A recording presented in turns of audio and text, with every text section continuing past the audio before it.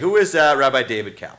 Rabbi Kalb, who is seated right there, is the rabbi of the Jewish Learning Center of New York, where he's responsible for the creative, educational, spiritual, and programmatic direction of the organization.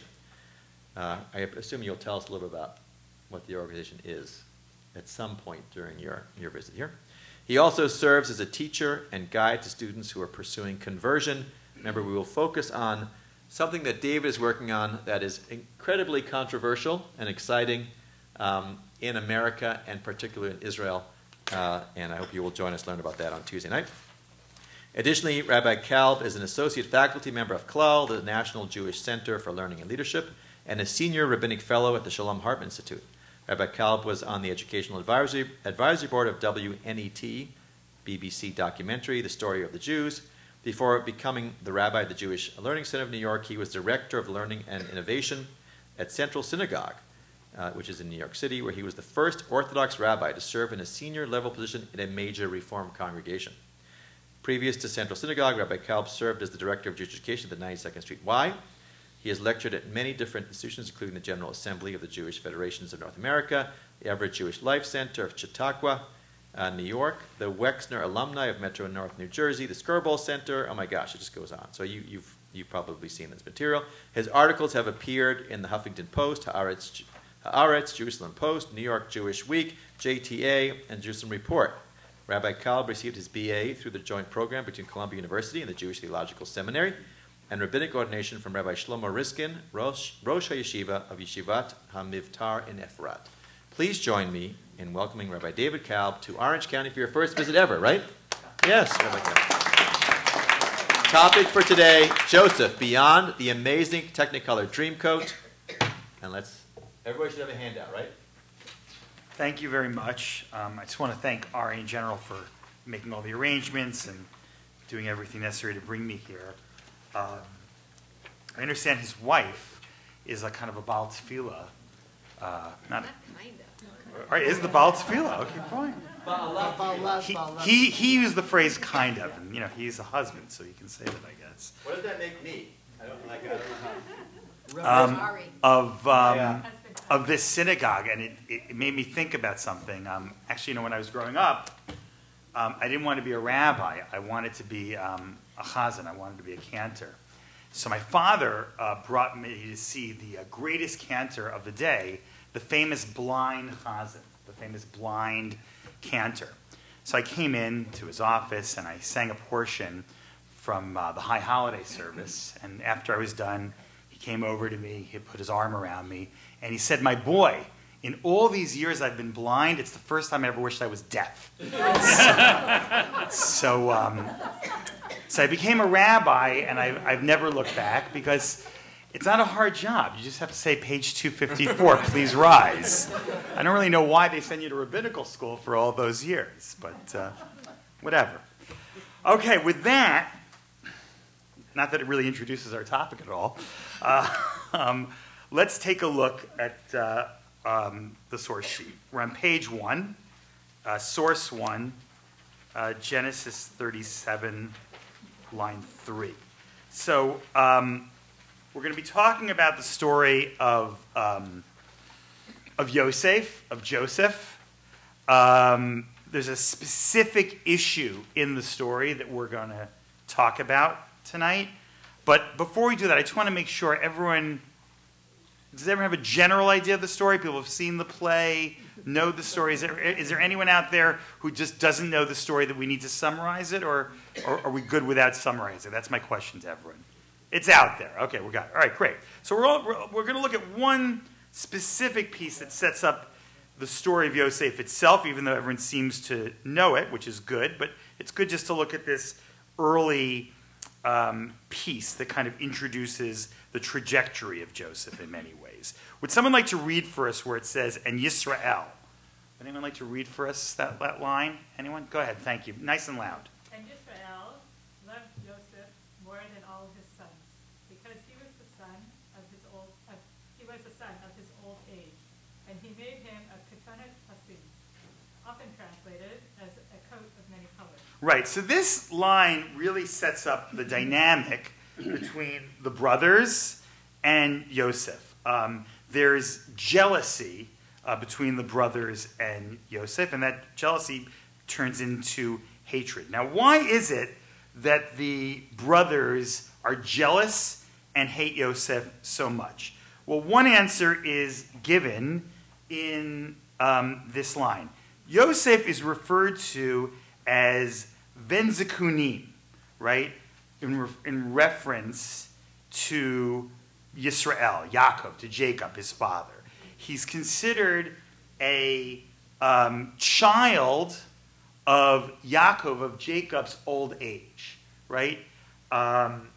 He is essentially a child who functions more as a grandchild to Jacob.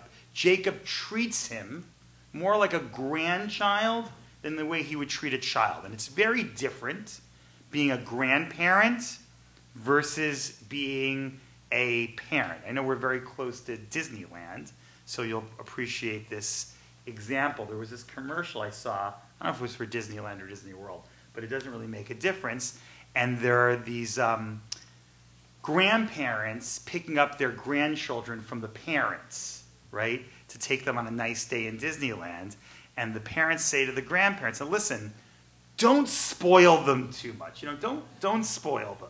And they're like, "No, we're not going to spoil them." And then later you see them running around Disneyland doing whatever they're doing, and then you see the grandson, looking at one of these Mickey Mouse dolls about this big.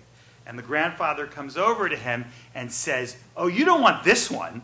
You want this one." You know, they show like one of these giant Mickey Mouse dolls that you can't envision anybody buying.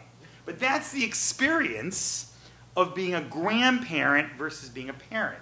It's all the fun and none of the responsibility. Like there's a saying in my family, the only value in being a parent is eventually becoming a grandparent, right? And I see that difference with my mother. Like, you know, my kids run into her home and they're jumping all over furniture, they're running to the living room. I never understood why they called the living room when I was a kid, because no one lived there, you know, in any way. You weren't even allowed in. And I'm trying to stop my kids from doing whatever they're doing. And my mother goes, no, let them play. And I say, "Look, I don't know who you are, lady, but what did you do with my mother? You know, you're not the woman I grew up with. You're trying to get into heaven now." So that's the difference between being a grandparent and being a parent. And Yaakov is a parent who's acting like a grandparent. And the reason is because he had this child at a much younger age. At a much older age. What's more is, he's also, Yosef, is the child of his more loved wife. He has two wives. Right? One is Rachel, one is Leah. And he doesn't really love Leah. He loves Rachel. So Yosef is only one of two children, Joseph, and Benjamin. So coming from that more loved wife. So that gives him a more prominent place in his heart as well. Now he does something to demonstrate this love he has for his son. What does he give him? A coat, right? That's the regular translation. It's in Hebrew the katonet pasim. I'm not really sure katonet pasim means coat of many colors. It means it was like a nice coat. I taught this class a number of years ago. It's definitely striped. We don't necessarily know if it's colored though, but it's definitely striped. But the real meaning beyond the literal meaning of katonet pasim is that it's a better coat than the brother's coat. I taught this class a number of years ago at the Samuel Bronfman Foundation, which is a very important charitable organization in New York, and it's run by a man who died a number of years ago, Edgar Bronfman. He was a very wealthy man, a billionaire, and he owned Seagram's Liquor for a number of years. So I was teaching this class, and I was trying to explain to Mr. Bronfman what the katonet pasim means, and I said to him, and I don't know what was running through my mind, being that he's a billionaire, when I said this, I said to him, you know, it was a really nice coat. It was like a London fog. He looks at me like I'm on drugs, and he says, a London fog is a nice coat? And I said, well, we all can't be Edgar Bronfman, you know? And then I go to him, a Burberry. He goes, now that's a nice coat. That's a nice coat. So you get the drift. It's a much nicer coat. And by giving this nicer coat to Yosef, he's making a statement of favoritism, of loving this son more than the other son. So that's the setup that we have here. Let's just hold off on questions, and let's maybe get a little bit more further. I'm happy to take questions at the end. No, it's not the question. Well, let's still just hold up a little bit because I want to make sure we stay on a trajectory, but I really want to hear what you have to say a little bit later on. Okay, source 2, now Yosef could not bear. Oh, this happens later on, just a little bit of an introduction here. Later on, Yosef gets sold into slavery, but then somehow he becomes the viceroy of Egypt, and he has all these interesting interactions with the brothers who are coming down now because there's a famine in the land of Canaan. And they want to get food from him, and he's in charge of distributing the food. Now, they don't know who he is, but they know he knows who they are, and he eventually reveals himself to his brothers. But there's a whole back and forth before he reveals himself. But this is the moment where he actually reveals himself to the brothers, and this is perhaps the most emotional moment, I would think, in the entire Torah, in my opinion. Someone read for us where it says, now Yosef could not bear. Who'd like to read? Please do. Now Yosef could not bear all those standing beside him, and he called out, take everyone away from me. So no one stood with him when Yosef made himself known to his brothers. And he wept. All right, so let's hold up there for a second. So, why is it that Yosef wants no one around when he's going to reveal himself to the brothers? Why is he concerned having other people around? Thoughts? Anyone want to try and answer it? The rest of them are Egyptians. So he's maybe concerned about what? What are you trying?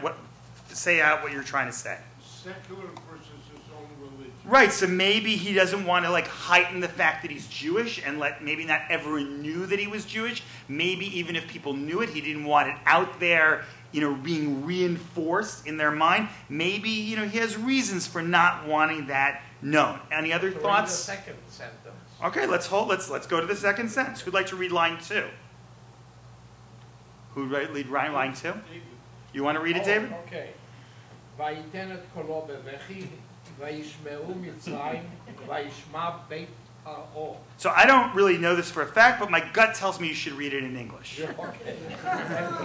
And he wept out loud, so the Egyptians heard, and the house of Pharaoh heard. So David was right to highlight this pasuk, this line, because what's clear is that even though he tries to hide who he is, it's to no avail because they all ultimately know, presumably because it's such an emotional and impactful moment. Good point, David. That's what you're trying to make? Good. Yes. Line 3.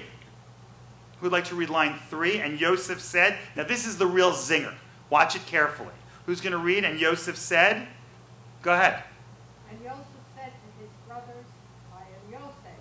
Is my father still alive? So he reveals himself. He says, Ani Yosef, right? Ha'od Avichai. Is my father still alive? Now, what's strange about the first question that he asks of the brothers? What's strange about that question? Is there anything illogical about the fact that he's asking about their father Yaakov, their father Jacob? Go ahead, what do you think? He's already interrogated them. Very good. Let's skip ahead, just for the benefit of everyone else. I'm glad you know the material. But let's just take a look ahead, right? And look at source 5 and 6 on page 3. Right? I think we're off one page. Oh, really? Your pages go are different? Go one more than your. Okay, fine. Sorry about that. I didn't realize why that is. All right, so on page 4, do you see source 5 and 6? Yep. Okay, good. So I'll just read it. Right here, unsolicited, the brothers, not knowing that the viceroy in reality is Joseph, what did they say to him? And they said, we, your servants, are 12 brothers, the sons of one man in the land of Canaan. And behold, the youngest is with our father today, and one is gone. So clearly they indicate to him that the father is alive. Source 6, Genesis chapter 43, line 27 to 28. He inquired after their welfare, and he said to them, "Is your elderly father whom you mentioned well? Is he still alive?" And they said, "Your servant, our father, is well, and he is still alive." So clearly, he knows that he's alive. But there's something more significant that's going on here. Take a look at source 3. That's on page what? 2. Page 2. Okay. So there we have an interesting commentary by Rashi, right, on Genesis 37:34. On the words Yamim Rabim, many days, 22 years from the time he, Yosef, left him until Jacob went down to Egypt. So they were separated for 22 years. Now, part of that period, he was a slave in Egypt. However, part of that time, right, he was the viceroy of Egypt. Now, look at the next page, source 4. I've done some very careful biblical calculations. You can tell me how I did. How long was Joseph the viceroy of Egypt when he reveals himself to the brothers? Genesis 41:29 to 30, Pharaoh dreams of 7 years of plenty followed by 7 years of famine. Genesis 41:40, Joseph becomes viceroy at the beginning of the 7 years of plenty. Genesis 45:11, the second time the brothers come to Joseph, there will be 5 more years of the 7 years of famine. Therefore, Yosef has been the viceroy for the entire 7 years of plenty and 2 of the 7 years of famine. This equals 9 years total that Yosef was the viceroy of Egypt. Now, what's significant about this? That means Yosef has 9 years of the best communication available to him in the entire world, right? And the best transportation available to him and the entire world. And yet, what does he not do? Call his father. He doesn't call the father. He doesn't go down to Canaan to say, "Hey, I'm alive," right? "Are you alive?" And yet, here, when he finally reveals himself to the brothers, right, he says, "Is my father still alive?" Right? It's kind of strange. Now, can anyone think of a reason why maybe Yosef wasn't interested in finding the father? What possible reason might Yosef not be interested in any way, shape, or form to visit his father, to find out about his father, to not care about his father at all? Theories? Maybe he thought that his father didn't try to find him. But didn't find him, but what else? Make it a little stronger even. Yeah?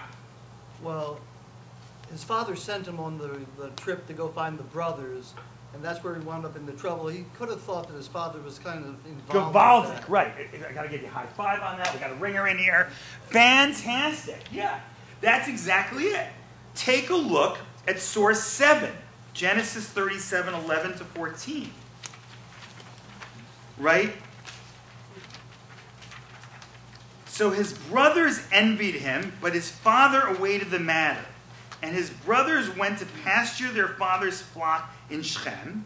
And Yisrael, that's Jacob, said to Yosef, "Are your brothers not pasturing in Shechem?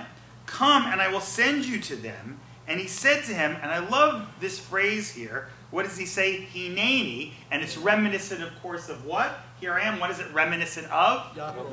Of what? Abraham. Of Yitzchak to Abraham, of the Akedat Yitzchak. And like you feel, whoa, Joseph's already in trouble.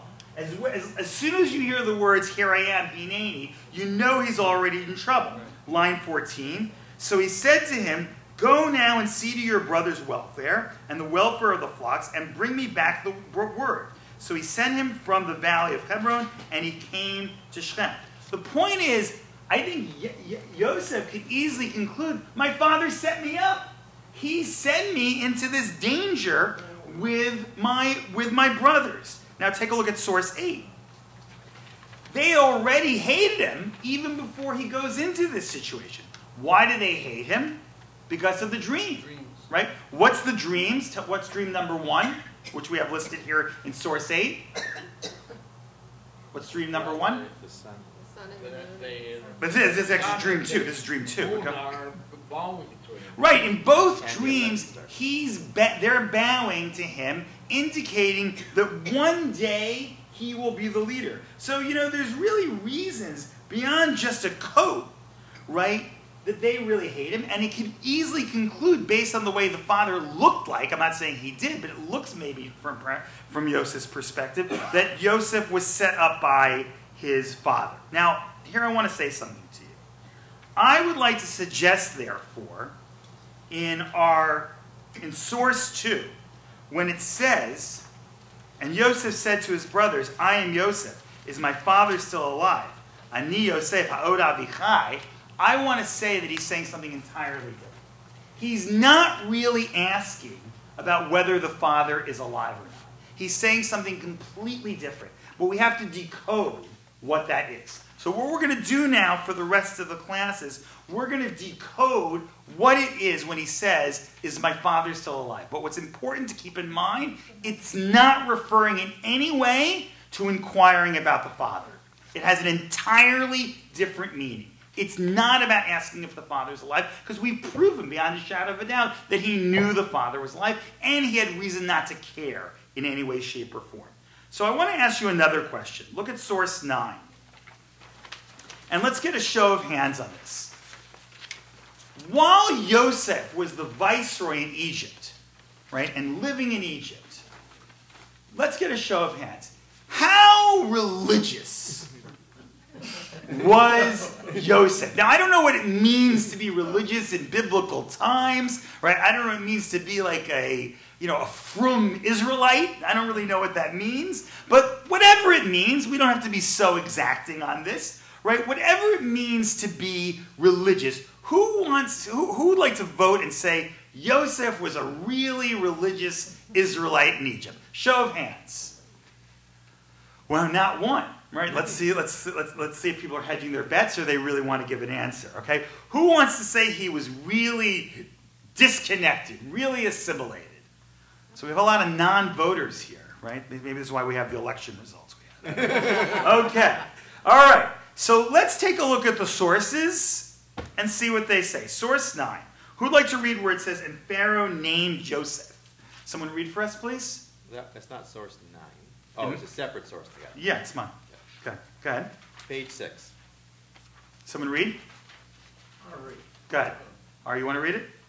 And Pharaoh named Yosef Sfanat Paneah. Well, I don't like the English, but what does it say in Hebrew? Safnat Paneah.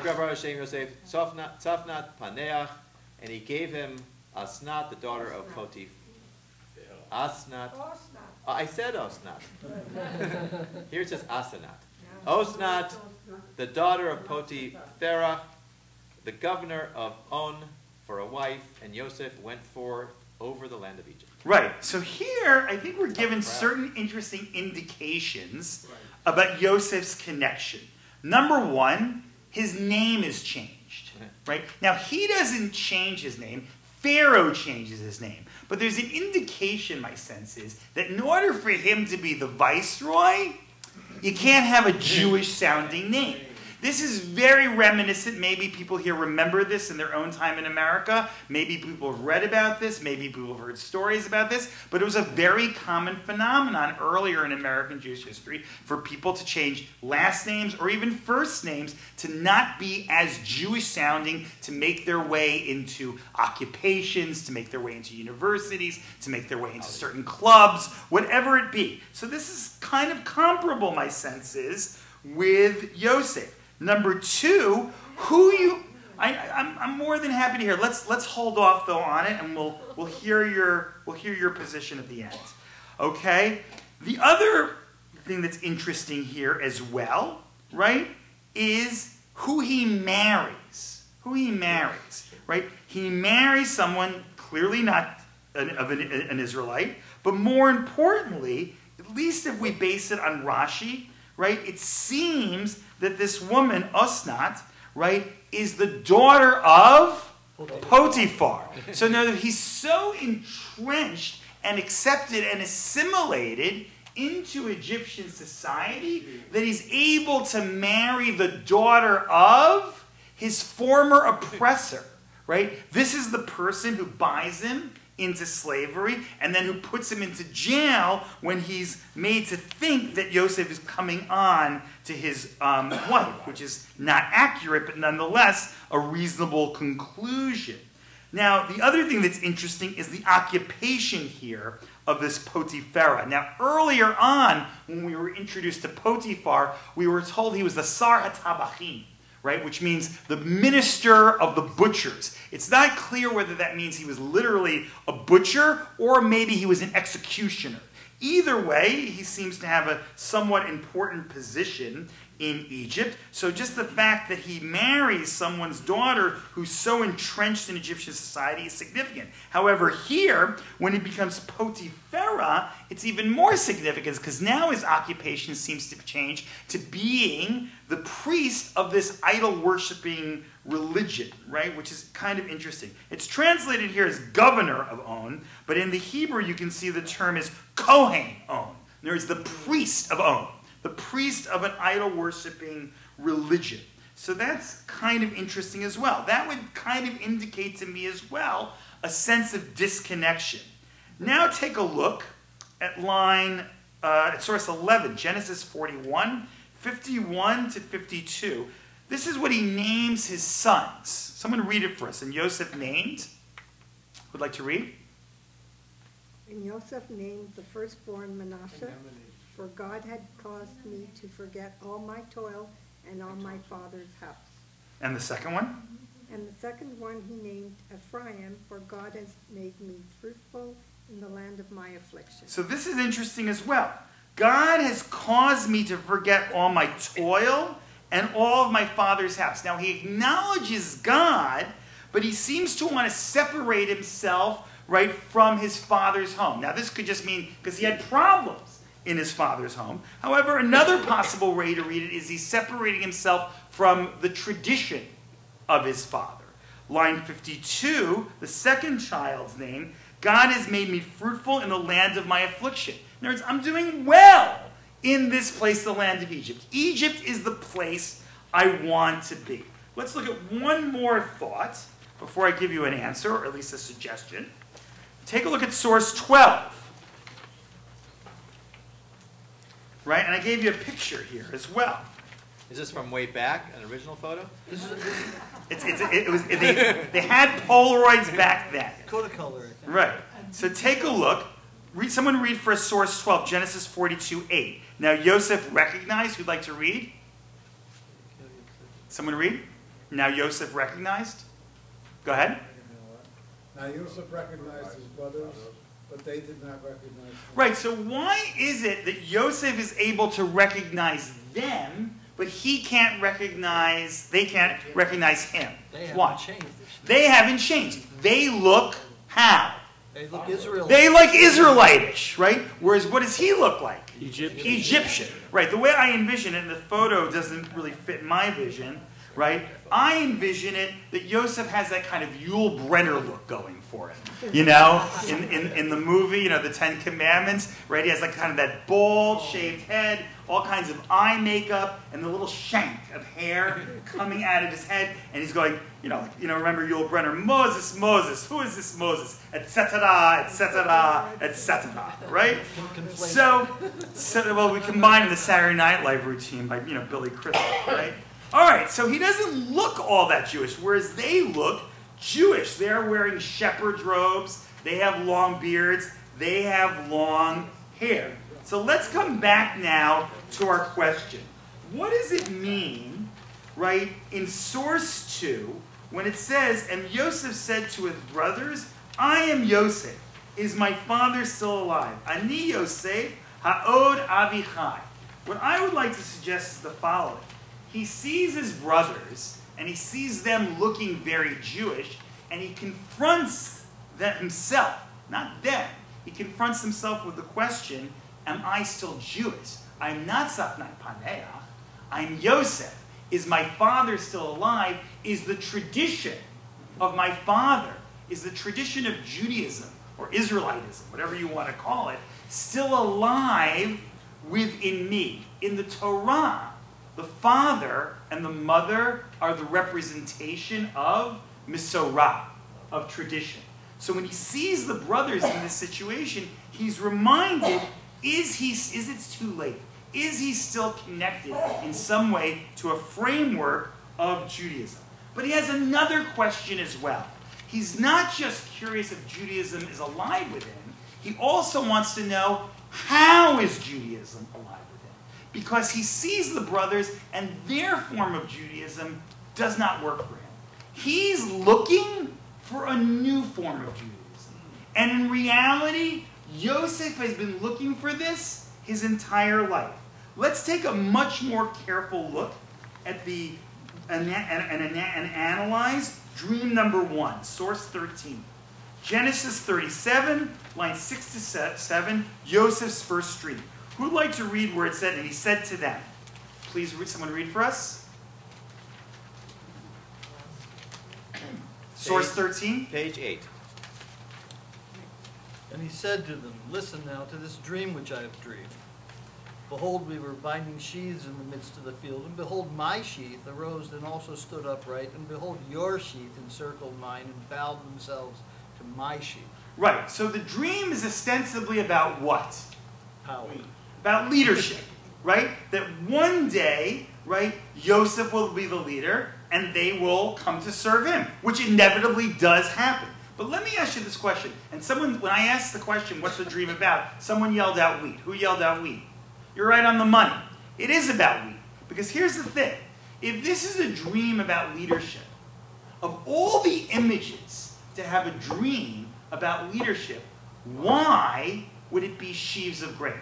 I can think of all kinds of other images if I was going to have a dream about leadership. A scepter, a throne, a crown. Those would all be radically better imagery of leadership.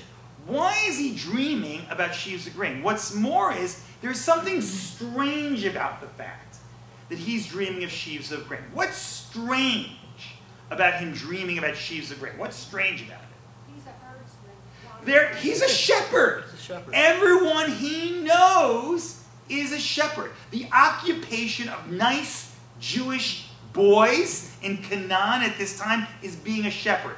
Where is it the occupation to be a farmer? Egypt. Yosef is already dreaming about Egypt. He understands that the future of the world economic system is in Egypt. He also understands that the world is evolving from being a sheep herding society to being an agrarian society, right? Now this worries the brothers tremendously. Why does it worry the brothers tremendously? Which inherently is the more spiritual job? The shepherd or the farmer? The shepherd. Why? God's our shepherd. All right, that's true from an imagery, but give me a very practical reason why it's the more Jewish profession. Tradition. A good point, but I'm thinking for something much more practical. The sheep pretty much take care of themselves. This gives the herder lots of time on their hands. And they have the opportunity to, sit under the tree and meditate and philosophize and do all kinds of spiritual things. Whereas a farmer, what's their day like? Dawn to dusk. Plowing, reaping, sowing. I don't know what any of those things mean because I'm from New York, but I think that they're very involved in some way, shape, or form. It's a dawn to dusk idea. Now, this is what's fascinating. What is the most popular covered, the most thoroughly covered topic on a halachic level, on a Jewish legal level in the Torah? What topic on a Jewish legal level gets more psukim, more verses in the Torah than any other Jewish legal topic? Is it Shabbat? No, very little. Is it kashrut? More, but not really so much. Is it prayer? Virtually nothing. Even sacrifices is not as big as the one I'm going to tell you in a second. Is it Jewish holidays? No. The most thoroughly covered Jewish legal topic in the entire Torah is agriculture.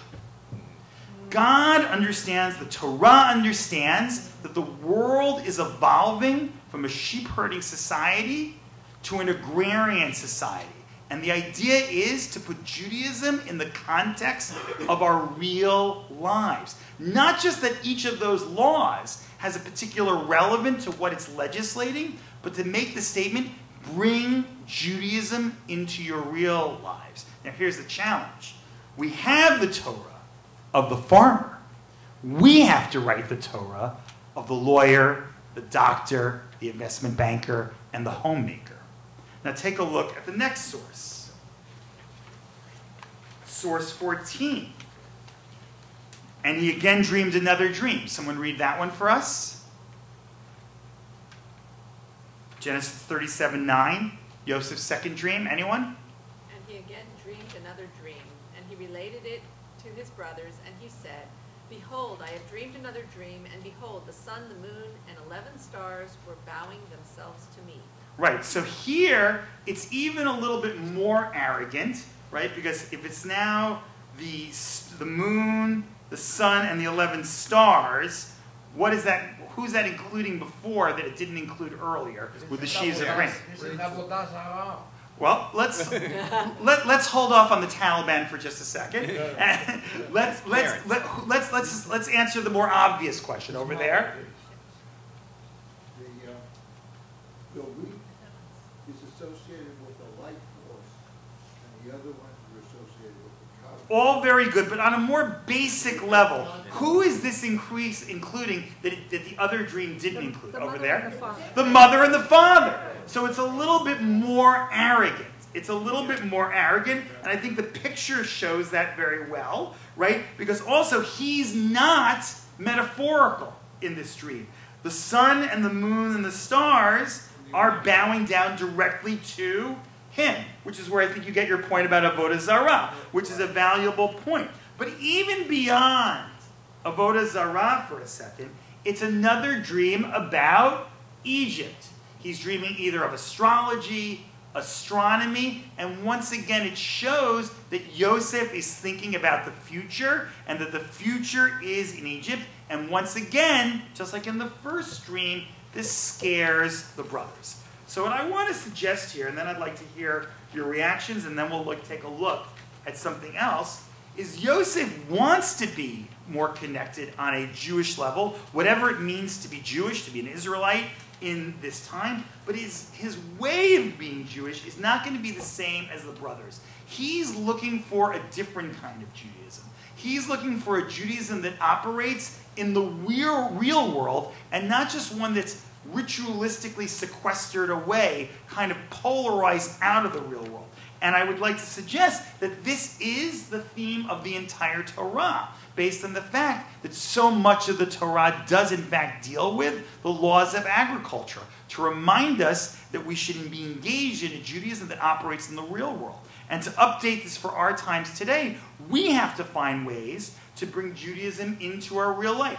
Not just into ritual aspects of Judaism, not to say that those things aren't important. Shabbat, holidays, prayer, kashrut, all those things are very significant. But the way we put Judaism into the context of our real lives, how Judaism operates not just in the synagogue, but in a gym, in a boardroom, in the bedroom, in all those locations of our lives, makes Judaism a radically more holistic experience. Just to conclude this segment, and then I want to hear your thoughts, not long ago I heard a story about a first-year law associate at a very large law firm who was Jewish, and he contacted this rabbi, and he said, you know, Rabbi, there's something missing in my life. I have no spirituality in my life whatsoever.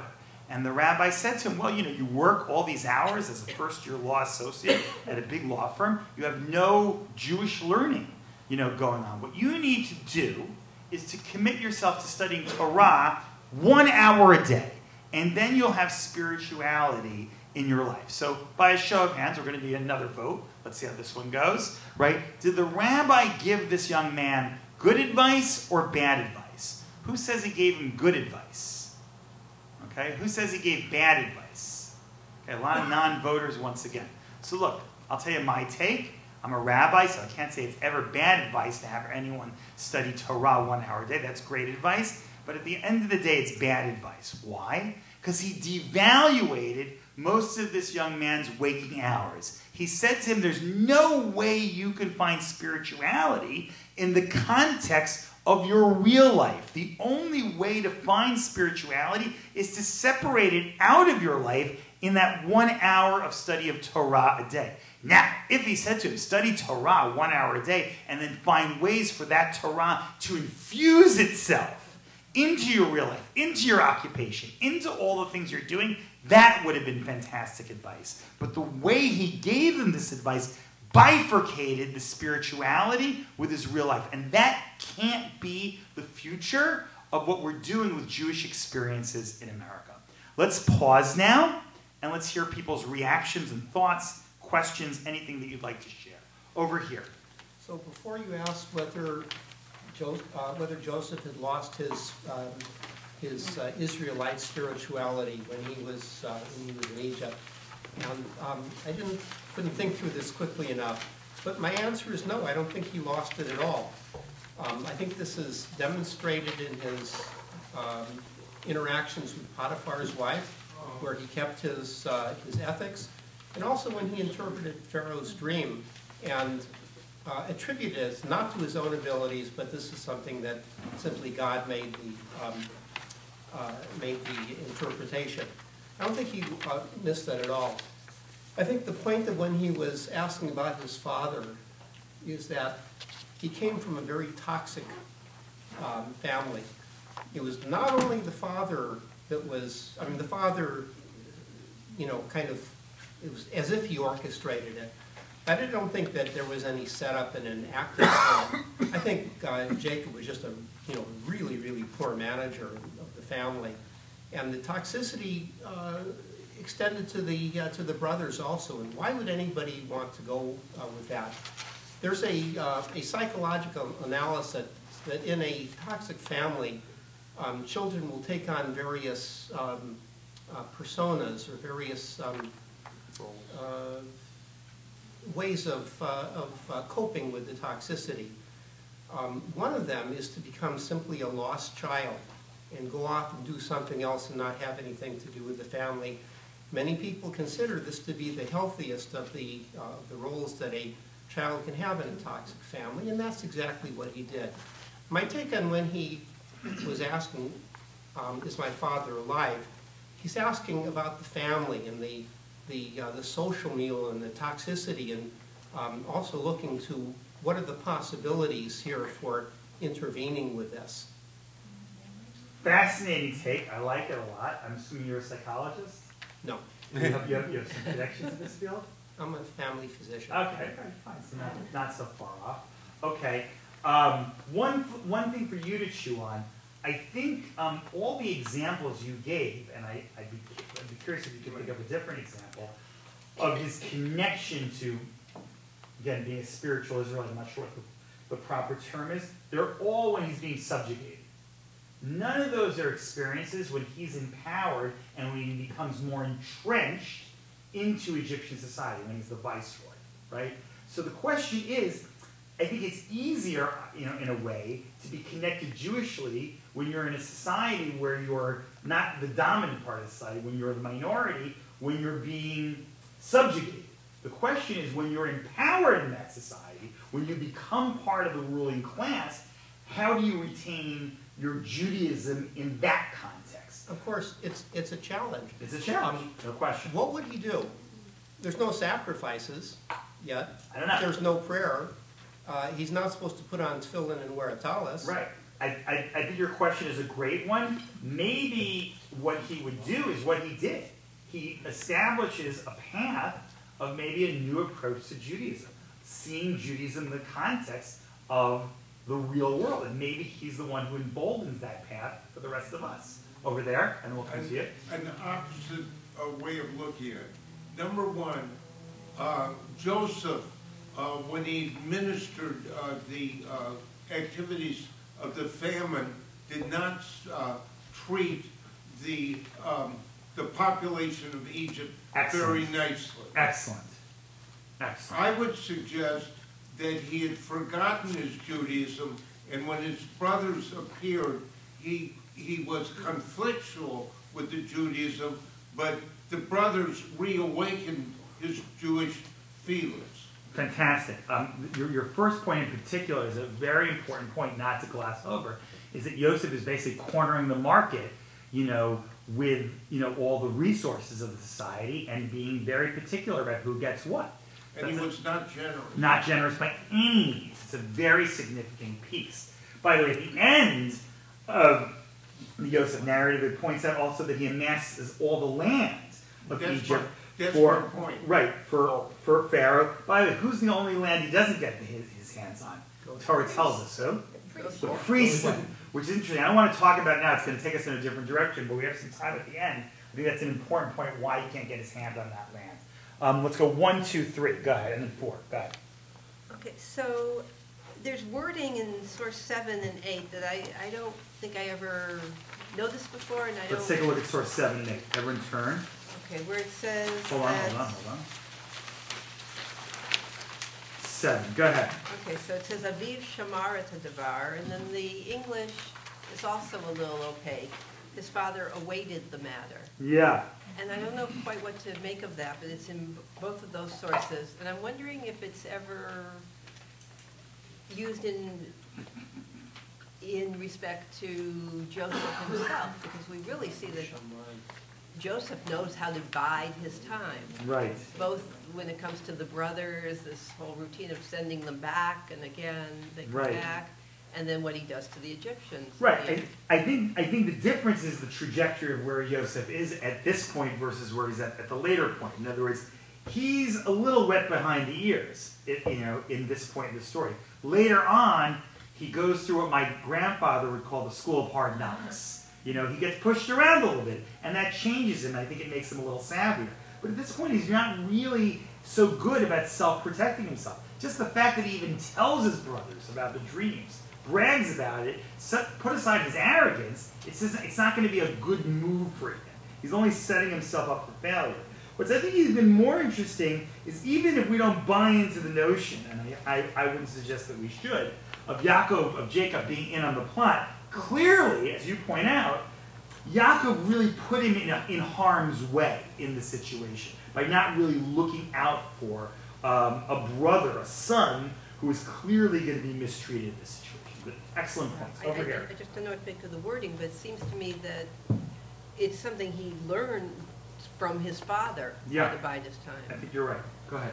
Yeah, I have 2 points to make. The first, there's a recurring theme that Joseph is always asking about his father. What about his mother?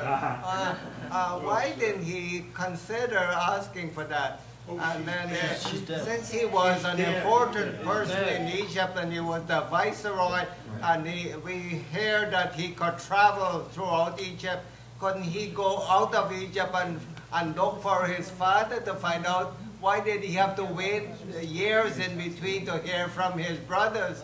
What his father was doing. With the mother, and then what about the mother? With the mother, it's I know that the Torah is sort of male dominance, that you don't hear about the women at all. Well, there's certainly a lot of misogyny in the Torah. This is not an example of it. It's a more simple answer, as some people have pointed out. She's dead at this point, so there's really no opportunity. He knows that. Over here. You are saying Oda Vichai, and you are blaming Joseph that for 9 years he didn't check on his father. You think his father didn't know what is happening in Egypt? How did they know that there Excellent. Right. I think the 2 of them are playing games against each other. Excellent. The other thing is, what Joseph did is exactly what is done. What is the first question that you are asked when you get an aliyah? What's your Hebrew name? Right. Joseph gave his children a Hebrew name. The rest of it he was not interested in. Right. Interesting question whether they really were Hebrew names or we only think of them as Hebrew names today. But the same could be said about Moshe. At least, right. It's an interesting question. And the third thing is you have eliminated Binyamin. He's out of the picture. Right. I mean, it doesn't fit into our narrative exactly, but there's significant points there. Please, over here. Well, you started with Tonan Kasim. Tonan Kasim is not only a special kind of a dress or whatever, but it's specifically, it identifies the wearer as a royal. Excellent. If you remember the story of Tamar, Tamar is dressed in Ketonat Pasim, and she is the princess. So from the beginning, Jacob is making him a royal. And that's why in his, he buys it into it, and he behaves like that. And in his dream, he sees everyone bowing to him just like the people bow to the king. Excellent. Fantastic. Now, Over here. I'm not done. Oh, we'll come back later if we have some more time. Sorry, go ahead. I'd like to go back to the character of Jacob. Yeah. Because he's a very weird character. He cheats his brother out of his birthright and his blessing, and then he runs away so he doesn't get killed, and then he gets cheated by his father-in-law, and then he cheats his father-in-law in return with the spotted and striped goats and sheep. And so he's a really con kind of, he's a con artist. And until he becomes Israel, maybe at that point he has a change in personality. So is your point that when he sees everything with the brothers and Yosef, is it like the chickens coming home to roost from his own deceptions? A little bit of that, and the fact that, the way he favors or disfavors his children is a reflection of his past entirely. Excellent. All right, one other point, and I'm sorry, two other questions, and then we'll take one last point. Okay, so you were talking about how Joseph sees this shift in the way the Israelites/Jews trajectory is going to go. But the trajectory so far, where in his time, is just basically covenant with God, right? We don't have these laws that he's thinking about bringing in. So, although according to Rashi, there's no historical order to the Torah, Yeah, so okay, we could be somewhat on Rashi, but go ahead. So I'm trying to figure out what it is that he, how he's going to change it so much. Right now they are shepherds, but he didn't tell his brothers about these dreams and have this arrogance about him. It seems like it could be possible, but he had the ideas. Maybe he just had them subconsciously. I don't know. It could be that he could have been a leader once he became an adult, once he matured, without having to go through this whole rigmarole of being in Egypt to make this. Right. I think that's significant, although I don't know if anyone really ever becomes a leader or even finds their tafkid, finds their destiny in the Torah without going through a rigmarole. Yeah. I would use a different word. I would use a journey, right? I think in many ways the characters we have in the Torah are very comparable to like journey literature, like the Odyssey or the Iliad. They need to go through what they can go through before they can achieve whatever is their destiny. So I think that's really part and parcel of it. And maybe to answer your other question, maybe that's his contribution. In other words, going through that journey, demonstrating in narrative form what it means to be involved in the real world, and the legislation that we see later on builds on that narrative and that paradigm that Yosef creates. There was another thought over here. Yes, please. Yeah. I'm just struggling with the idea of Judaism or the Jewish identity that Joseph had in terms of its importance in contrast with just the fact that he was a member of a family. I mean, at what point in this discussion does the family suddenly become a religion or a huge movement that represents Judaism versus just being... I think your point is a significant one. The answer is well before. The basic structure that we have of the Jewish people from the very beginning is mishpacha, is family. That's the whole form of the brit, of the covenant. It only evolves into something larger, into B'nai Yisrael, Am Yisrael, whatever you want to call it, a loose confederation of tribes. That's the trajectory that we see over the rest of the Torah and the rest of the Tanakh. But the building block of that is mishpacha, is family, is the bayit, is the home. And there's no question that Yosef doesn't get that at all, right? Yosef really, that's something he has to learn. Perhaps being exposed, by the way, to slavery in ancient Egypt is a way he learns to value family from not valuing family. If you think about it, slavery is the utter breakdown of the family unit. It's a slave master who's in control of a family and not parents. So maybe by being exposed to the other breakdown of family, he would come to appreciate family. And we see an element of that in that he could have really, taken out his frustrations on the brothers. But there's a real moment of redemption for both the brothers and for Yosef in that moment where he reveals himself to them. He lets them off the hook. They kind of seem to reconcile. And maybe that's the healing of family that you're maybe referring to. I want to do one other point, and if we'll have, and I'll take anyone's questions after, but I know Ari told me we're very careful about ending on time.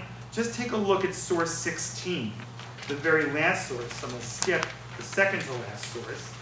But I bring this in as the conclusion to kind of articulate a message of my general thesis. Again, for me, Yosef is the representation of bringing Judaism into the real world. How we play out Judaism in our real lives, not just in our ritualistic lives. So, based on this, I have this idea that I'm trying to promulgate for Jewish day schools, for Hebrew schools, for any type of child education institution in the Jewish community. I believe the most valuable thing that we can teach our children in Judaism are the laws in Judaism surrounding lost objects. There's all kinds of laws in Judaism about what happens if you encounter a lost object. Your responsibility to return that lost object, or does it at some point become what's called hefker, ownerless, and you can take possession of that object. And the key psukim, the key lines in the Torah that are elaborated later on in the Mishnah are here in Sefer Devarim, in the book of Deuteronomy, chapter 22, lines 1 to 3. Now, why do I think this is the most important thing for children to learn in a Jewish day school or in a Hebrew school? I will tell you why. If you think about it, children live in a world of lost objects. They're constantly losing things, and they're constantly finding things. So if you can show children that Judaism has something to say about something that is truly relevant to them, then we can demonstrate the fact that Judaism is more than lighting Hanukkah candles, than getting gifts on Hanukkah. Not to say that those things aren't lovely and important, but the only way I truly believe we're going to be successful with Jewish continuity is to impress upon children that Judaism operates in the real world. And the laws of lost objects is something that children on a regular basis come in contact with. So if they can be shown that Judaism has something very powerful to say about an ethical dilemma that confronts them regularly, I think that is one of our greatest shots of demonstrating to children that Judaism is real. And what I would suggest is after doing a thorough study of these laws, I would take children on a field trip to a Lost and Found. And you can see I have a photograph here of the Lost and Found at Grand Central. It's a major train station in Manhattan. And what you could do is the children could go and interview the people who run these Lost and Founds and compare and contrast the laws of the way a Lost and Found works at a train station, an airport, a bus station, some other public place, and the laws of Judaism. I think it would be a very interesting project for children in Hebrew schools and day schools. Thank you very much for having me. I'm happy to stay after and hear any of the thoughts of questions.